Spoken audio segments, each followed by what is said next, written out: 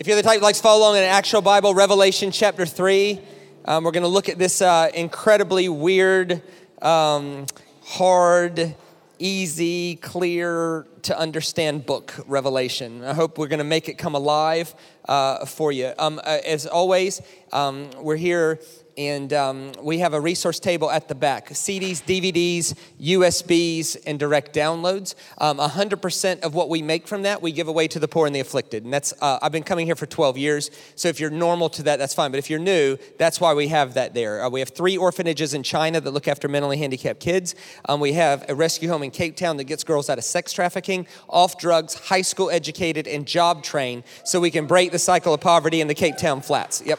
So that's that back there. Now every package we have now has an individual USB as well. So no matter what you get, you have it in all formats, right? So you can put it on your phones, you can do iPads, whatever you want to do. It can read in your car, Bluetooth, whatever. So you can check those things out. Also, before we get going, I'd like to give you an authentic invitation back tonight. As always, when I'm here on Highway on the weekend, I put together something special for the evening services. And so take an hour out of your life tonight and come on back. I promise you it'll be worth your time. If you come back tonight and it doesn't change your life, I will personally, out of my own pocket, refund whatever they charge you to come on Sunday night. Okay, so it's risk-free. You can come on and, just if it doesn't work, it doesn't work. But I promise you, it'll be well worth an hour of your time. And so come on back. All right, so Revelation chapter 3. This is a part of a famous passage of scriptures that I'm working on a new series on to the letters to the 7 churches. And this is the revelation of Jesus Christ to a church in the first world called Sardis. And I want us to find ourselves. Anytime we read the Bible, we want to ask 2 questions. What happened? But more importantly, what's happening in me right now because of it? And I'm hoping to make this thing come alive for us. This is Revelation chapter 3, verse 1. To the angel of the church in Sardis, write this. These are the words of him who holds the 7 spirits of God and the 7 stars. To the angel of the church at Sardis, write this. So to understand what's going on here, we got to have a quick history lesson, okay? So about half this message is going to be a history lesson. If that's sort of like, oh no, Shane, I don't like history. Give me a second. It might just be you had a bad history teacher, okay? So let me give me a second to unpack Sardis and Rome and what they thought and what was going on and the fact that this church was an oppressed group of people, right? You didn't want to be. People say we need to go back to the first century church. No, do you want to die, right? If you got caught practicing Christianity in the first century, they killed you. Nero in particular killed you a really bad way. He would take a wooden stick and ram it up your rear end, trying to go through both holes at once. And then what he would do is he would cover you in tar and set you on fire to keep his backyard alight with human candles, okay? So if you've ever had the thought, oh man, can you believe how bad this world's getting? What are you talking about, okay? These people were insane. And these people are trying to live for Jesus in this insane sort of world. Sardis was a part of what would be modern day Turkey. It was called Asia Minor back then. It was a part of the Roman Empire. And the Roman Empire was under the authority of a Caesar named Domitian at this time. So Domitian was the guy that exiled John to the island of Patmos. And John's writing this letter back to the 7 churches, trying to encourage them to keep going in the midst of incredible oppression. In the Roman Empire, everything was geared around something historians call the imperial cult. The imperial cult was the idea that Domitian isn't just a human being. He is fully God incarnate, and in no other name on earth by which men can be saved other than the name of Caesar. This was the propaganda. Now, if you're the Roman government in the first century, how do you get your propaganda across the empire? There's no news. There's no social media. There's no Twitter feeds. There's no printing press at this point. What do you do? So here's what they did. They put their messages on coins. The idea is that the money would go all around the empire. So let me just show you a few coins, because Sardis, it says, this is the testimony of him who holds the 7 spirits of God and the 7 stars. So the propaganda on Domitian was that Domitian is the savior of the world, and he holds the 7 stars in place. And here's the coinage on that. There it is right there. There's Domitian. I don't expect you to be able to read that. I couldn't either until I looked it up. What that says around the outside of that coin is Domitian, God saves. And Domitian is there sitting on top of the world holding the 7 stars in place. So here's what's happening in this passage is a guy who was exiled to the island of Patmos is writing a letter back to a persecuted church going, he thinks he holds the 7 stars in place, but this is the one whose testimony is true and he holds the 7 stars. This was not some boring bullet point on a pamphlet for us to believe in. This was a guy exiled to an island going, up yours, Domitian. You're not going to get the last word here. Jesus does. So Domitian said that he was fully God in flesh, which leads to this question. What God is filling you? So Domitian said, I'm actually filled with the spirit of 2 gods. A male god named Jupiter. Let me show you the picture of that. Next slide. So there's Domitian on one side and Jupiter on the other. Jupiter was the god of war, valor, courage. So he said, I am filled with the spirit of the God of courage and valor and victory. And actually the Roman slogan was peace through victory. Of course, that doesn't work out if you're the one being conquered. But Domitian, what was this? And then, of course, he was also filled with the spirit, he said, of the goddess, a female goddess called Roma. So Roma was the female goddess, and she was the goddess of 2 things, virtue and justice, right? So humility, virtue, justice. So in one sense, he was filled with valor and courage and warrior and victory. And in another sense, he was filled with virtue and justice. And so the female goddess is depicted on coinage lots. Here she is there. You can see at the bottom there, it's Roma, right? And here she is, she's riding a horse into Rome, which is called the city of 7 hills, by the way. She's riding a horse into Rome, holding the scales of justice, and she's dressed virtuously. So this guy is exiled to the island of Patmos, and he says these most provocative things like, hey, I saw a great whore descending on a horse to the city of 7 hills. This was not something to be taken literally. Like Christians tickle me today, like, oh, when's the great whore coming down? What are you talking about? Like that is not literal. And let's just be honest, I'm glad it's not literal because quite frankly, there's nothing scarier than a whore on a horse. You imagine that? Right? That would be nuts, right? No. This is a guy exiled to the island of Patmos going, hey, the spirit of the goddess of virtue and justice that he's claiming to be filled with, not only is she not virtuous, she's actually the opposite of virtuous. She's a whore. This is not something to be pamphleted in bullet points. This is a guy in exile going, you're not going to get the last word here. I'm going to encourage these people being oppressed by your policies, and I am going to stand up for what's right. I'm going to stand up for what's right. I'm going to encourage them to keep going. You don't get the last word, Domitian. Jesus does. Domitian was a particular narcissist. Here's what he did. He said, hey, the god Jupiter has an Olympic-style games in his honor, and I don't. That's not right. So here's what he did. Starting from 70 AD to 92 AD, he started an Olympic-style games biannually to his honor, and he humbly named it the Domitian Games. Now, tell me where you've heard this before. Here's what he did. He divided the Roman Empire into 12 districts.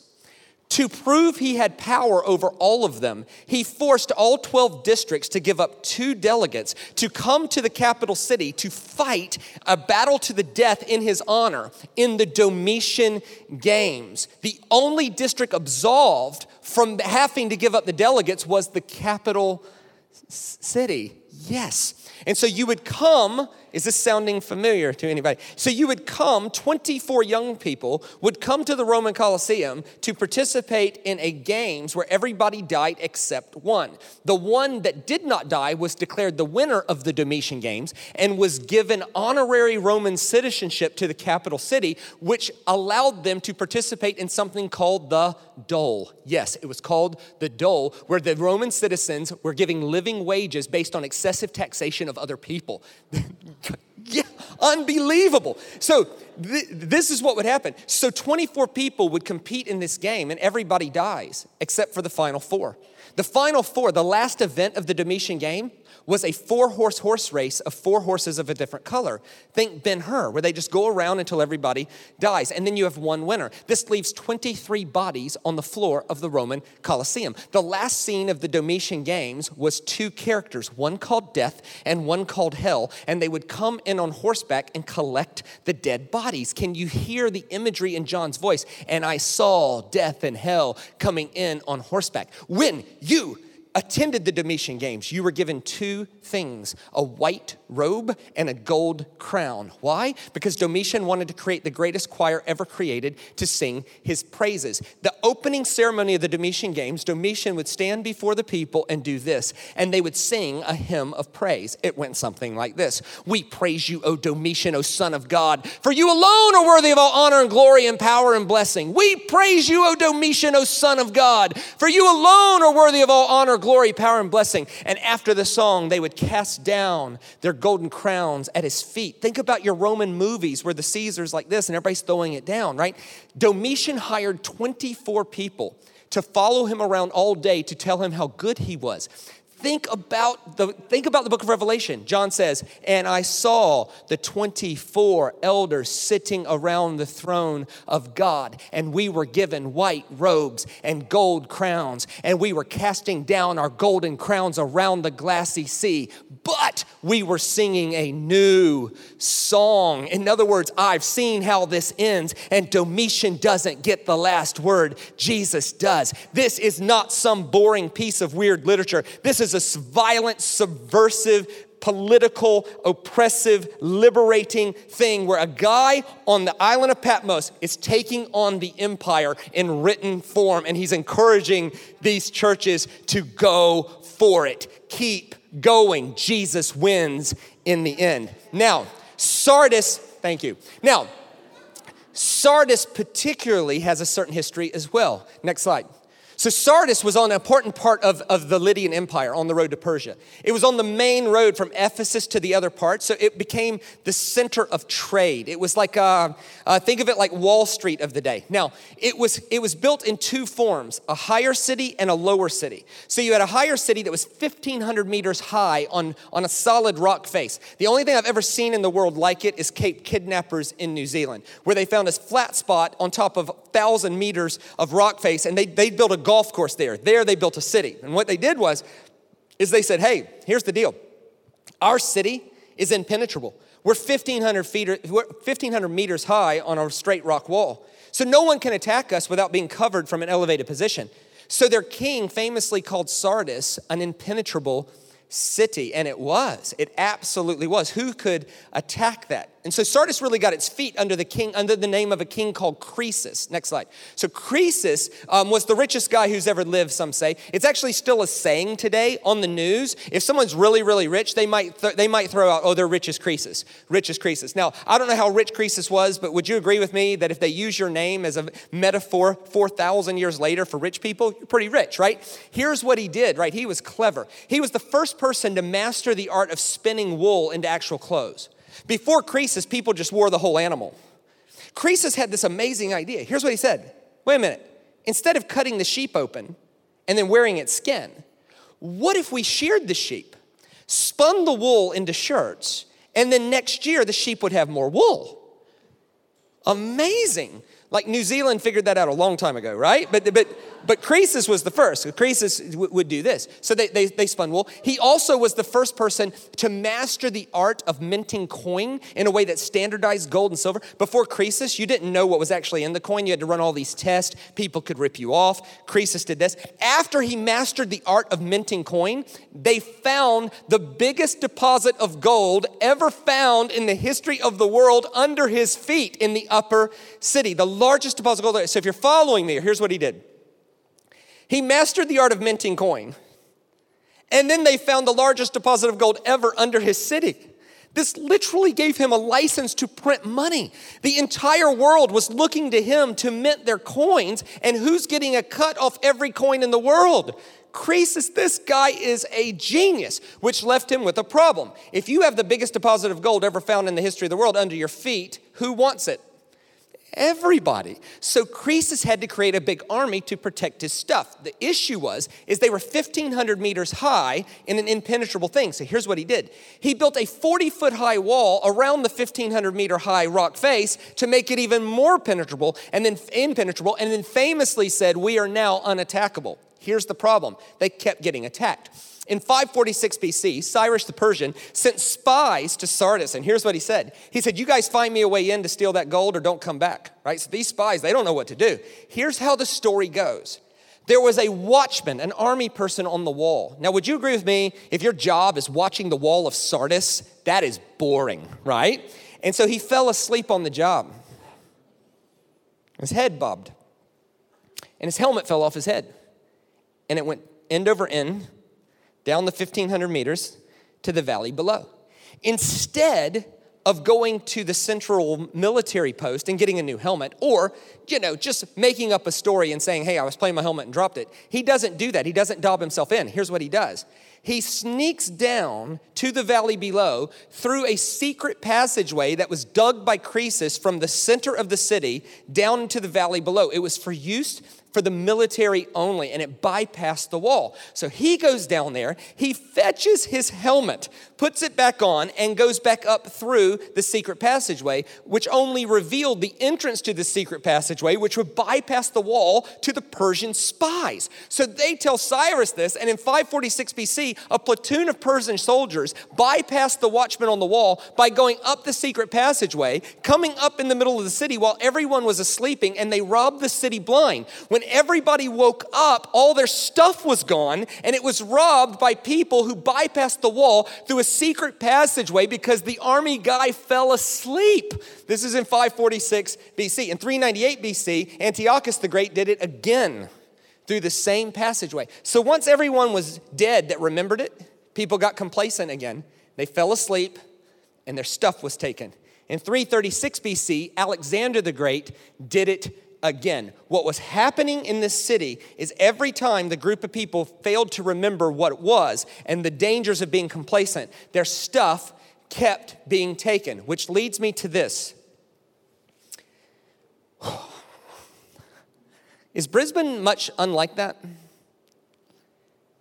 Like, we're living in the richest moment ever. According to Forbes magazine, the generation turning 19 today has more money in the bank at 19 than the previous 4 generations before it had combined. We have so much extra money now, we actually don't know what to do with it. So we pay people $70 an hour to rub our shoulders because they feel tight. That's a lot of money. That's a lot of money. Yesterday at Carindale Mall, there was 3 nail shops that were booked out with women paying people to do their nails for them. That is a lot of money. My great-grandmother never had stuff like that. Never. There's somebody in Brisbane this week making a full-time wage permanently removing women's facial hair. That is a lot. My great-grandmother definitely didn't have that, right?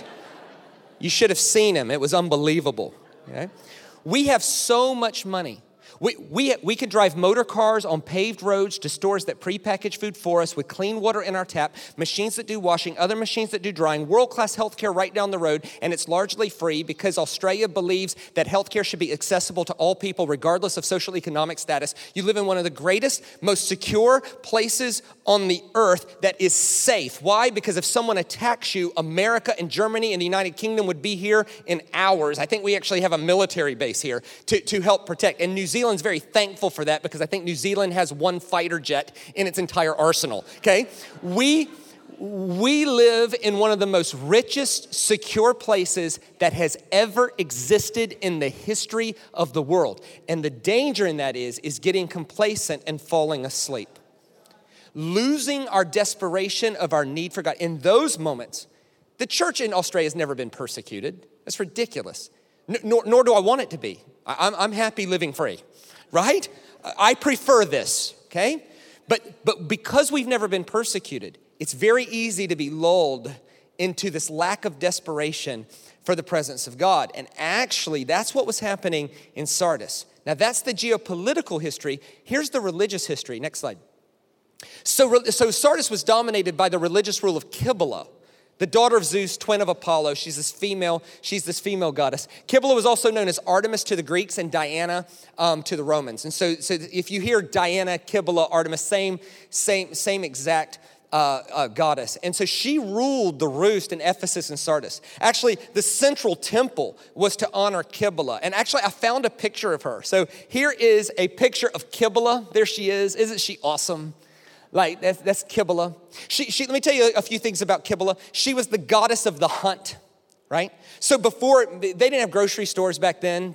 You had to go kill your own food. It didn't matter how rich you were, right? And so what would happen is you'd go by the temple of Kybele, you'd give an offering, and ask her to please bring small animals into your path so you could eat, right? Here's the trouble. She was the goddess of the hunt. She was also the goddess of the protection of small animals.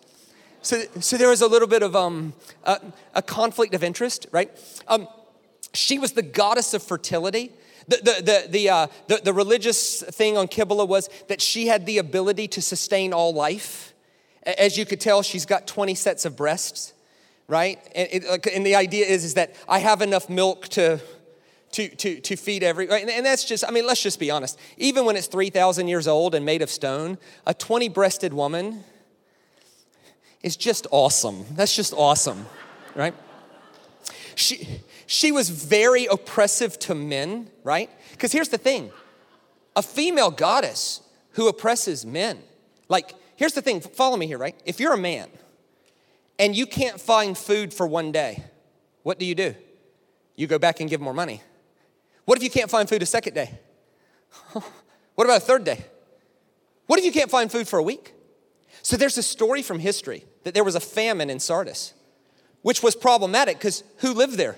All the rich people. The idea that you don't have enough money to go find food, that's a problem. But think about it, right? If you're a man, right? If you're a man and you can't find food for your family, who do you assume you've offended? Kybele. So how does a group of men prove to a female goddess that they're loyal to her? What do? Here's what they did. 1,500 men from Sardis, in a religious frenzy, went to the temple of Kybele, and they self-castrated themselves. And they took their testicles, and they put it on the altar of Kybele and allowed them to be burned to prove that they were loyal to this female goddess. Right? By the way,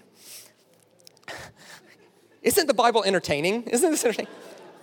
By the way, in 1918, archaeologists found the ancient temple to Kybele in modern day Turkey, and it's now a tourist attraction. So if you're ever in modern day Turkey and you find the temple of Kybele as a tourist attraction and you find the altar, don't sit on it. It has history, right? So here was what was going on. And by the way, Kybele received worship through giant open-aired acts of immorality. I'll say it that way, right? I need the adults to read through what I'm saying. So these giant open-aired things. Now let me stop. I'm gonna be slow about this because I feel like I rushed through it in the first service. I'm gonna be slow about this. Paul built a church there, and it thrived. And you thought Brisbane was hard. Oh man, no one in Australia cares about God. What? No, hang on. Paul built a church there, and it thrived. How? Simple. Paul comes in with a simple message. Hey, everybody, I serve a God that just loves you, regardless of ritual. He just loves you. And you know what? He'll save you in childbirth, and he'll feed you just because he loves you, and you can keep all your bits intact. Join us. There would have been a revival. You can't believe it. Hey, one thought here. Might it be relevant that she was the goddess in charge of the region when Paul said, I don't permit a woman to have authority over a man? Maybe this wasn't about holding women down as much as it was about freeing men from the oppressive regime of a female goddess that might demand self-mutilation at a horrible level. Paul does this, and this irritates the followers of Kybele. How do we know this? Because they were profiteering on it. And so they had him arrested. How do we know that? Because it was written down in Acts 19. And in Acts 19, they take him to the court.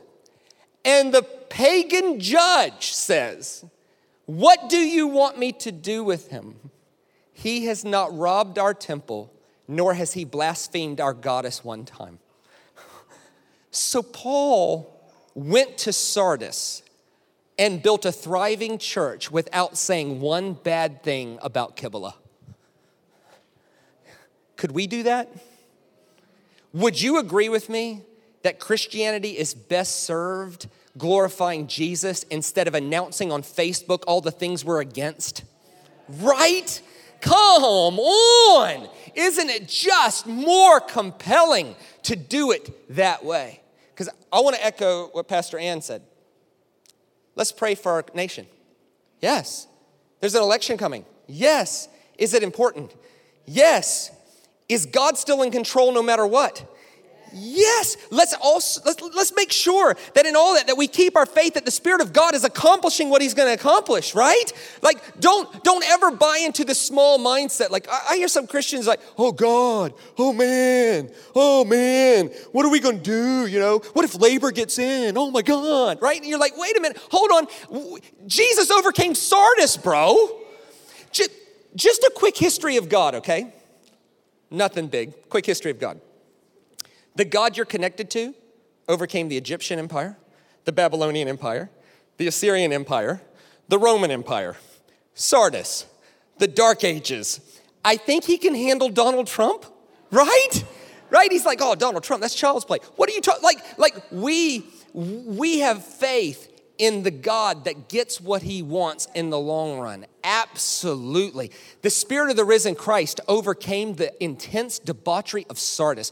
Whatever's going on in Brisbane tonight, whatever the worst thing is, it's Nickelodeon compared to Sardis, okay? It's Nickelodeon compared to Corinth, compared to Galatia, compared to Philippi. We are living in a moment where we get to see the effects of everything God has been up to in our history, and it is awesome.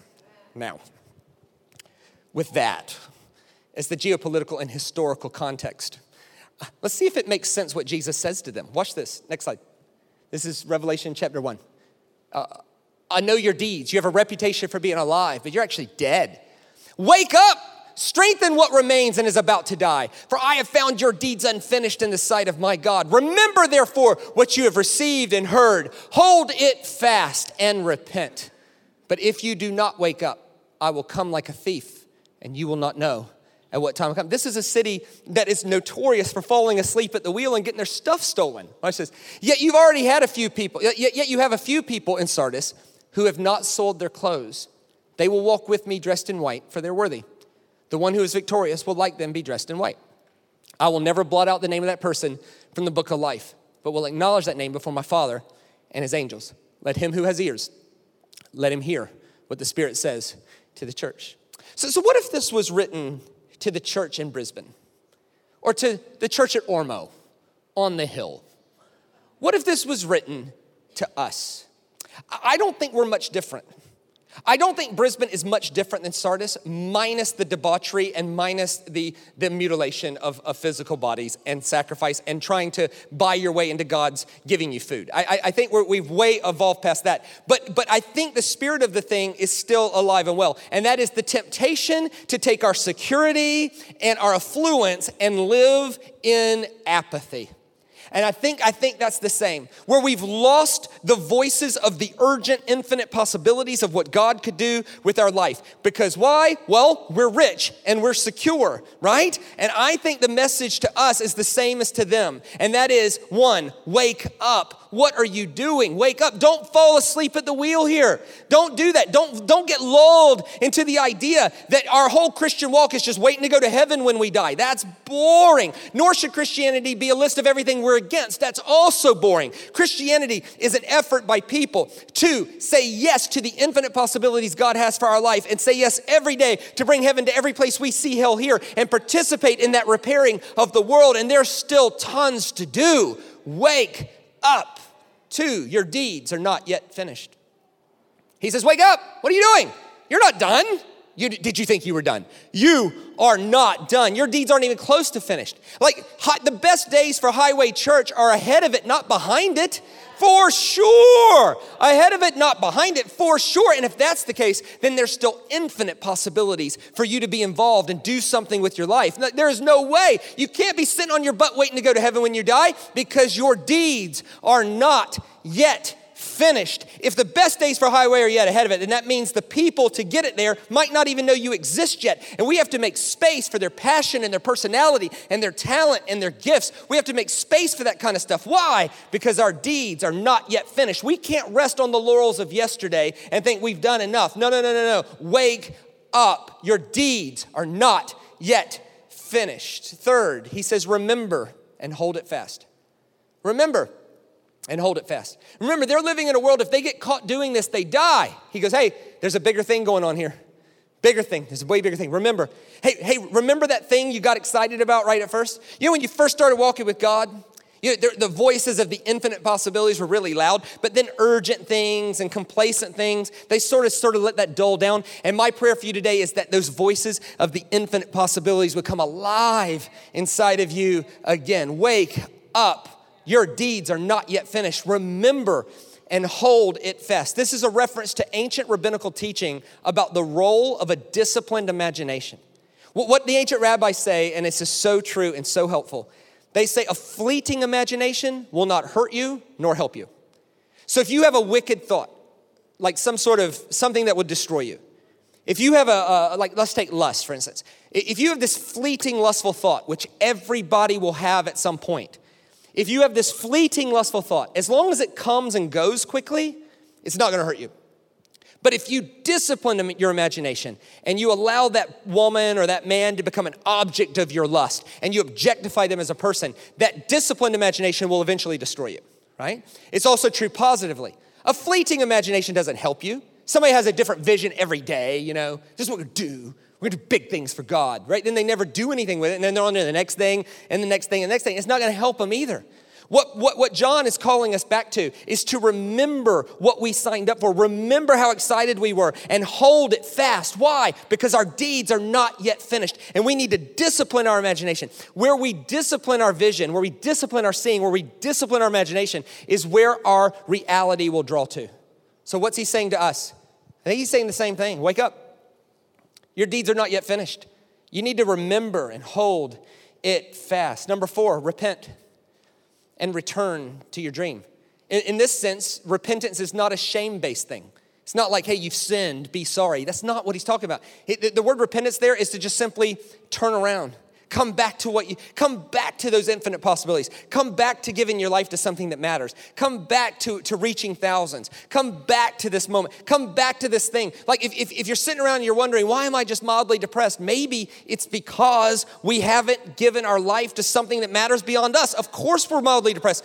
John says, no, there's a bigger thing at play. There's a bigger thing at play. Those people would have never thought that thousands of years later, there'd be a group of people in Ormo who were sitting around celebrating the fact that they held fast and they saw it through, and the Spirit of the risen Christ saw the thing through. And John's saying, no, return. What are you doing? Don't get complacent. Return. Wake up. Your deeds are not yet finished. Hold it fast and remember and return to that. And I think the last thing he would say is what he said to them. Be encouraged by each other.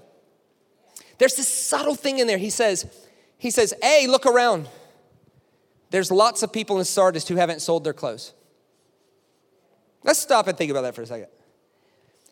Can you imagine how hard it would be to be a fully devoted follower of Jesus in Sardis? First of all, if you got caught, you died. That infinitely makes it harder than whatever we deal with here.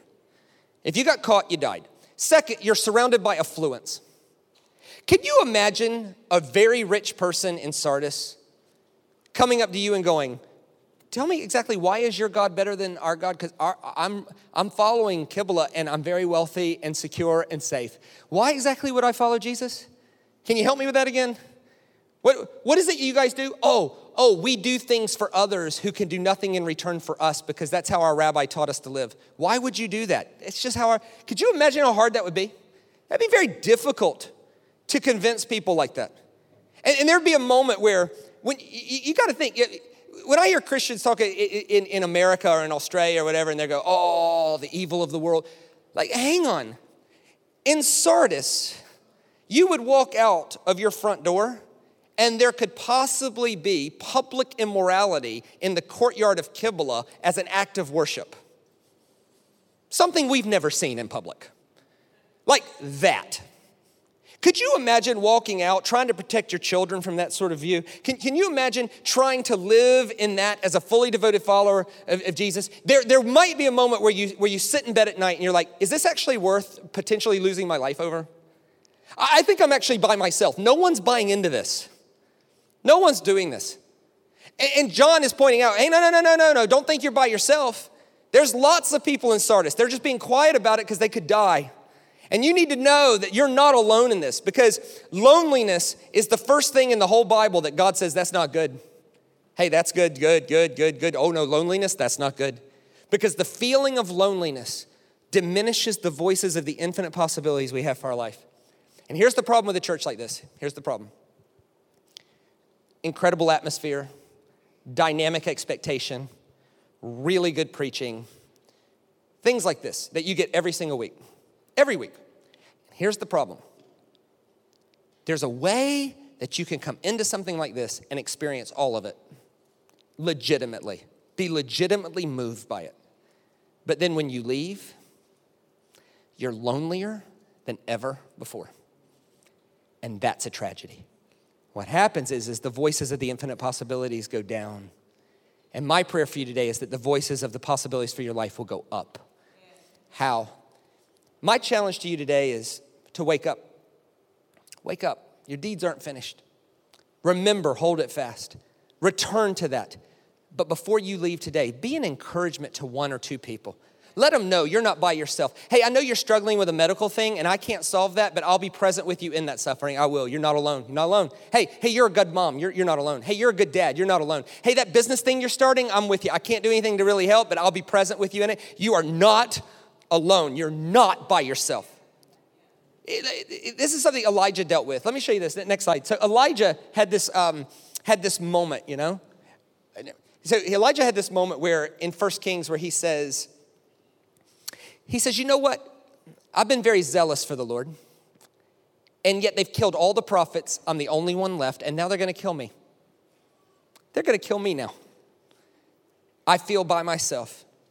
And remember what God says to him. He says, Elijah, you let me do it my way. Elijah, pull your head out. Look up. Lift your head and realize there's 7,000 people still standing with you whose knees have not bowed to Baal. Sometimes we just need to be reminded that we're not alone. So, my brothers and sisters of Highway, wake up. Your deeds are not yet finished. There are still infinite possibilities for your life.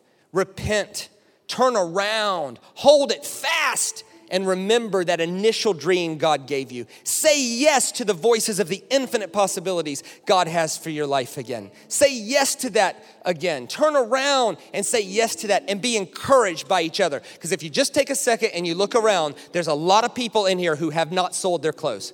And you are not alone. I'd love to see you back tonight. I got something very special for you. I hope Jesus just got bigger. Hope the cross worked better. Hope the resurrection central, and hope scriptures got bigger, not smaller. May we say yes again to the infinite possibilities God has for our life. Until I see you tonight, everybody, grace and peace. God bless.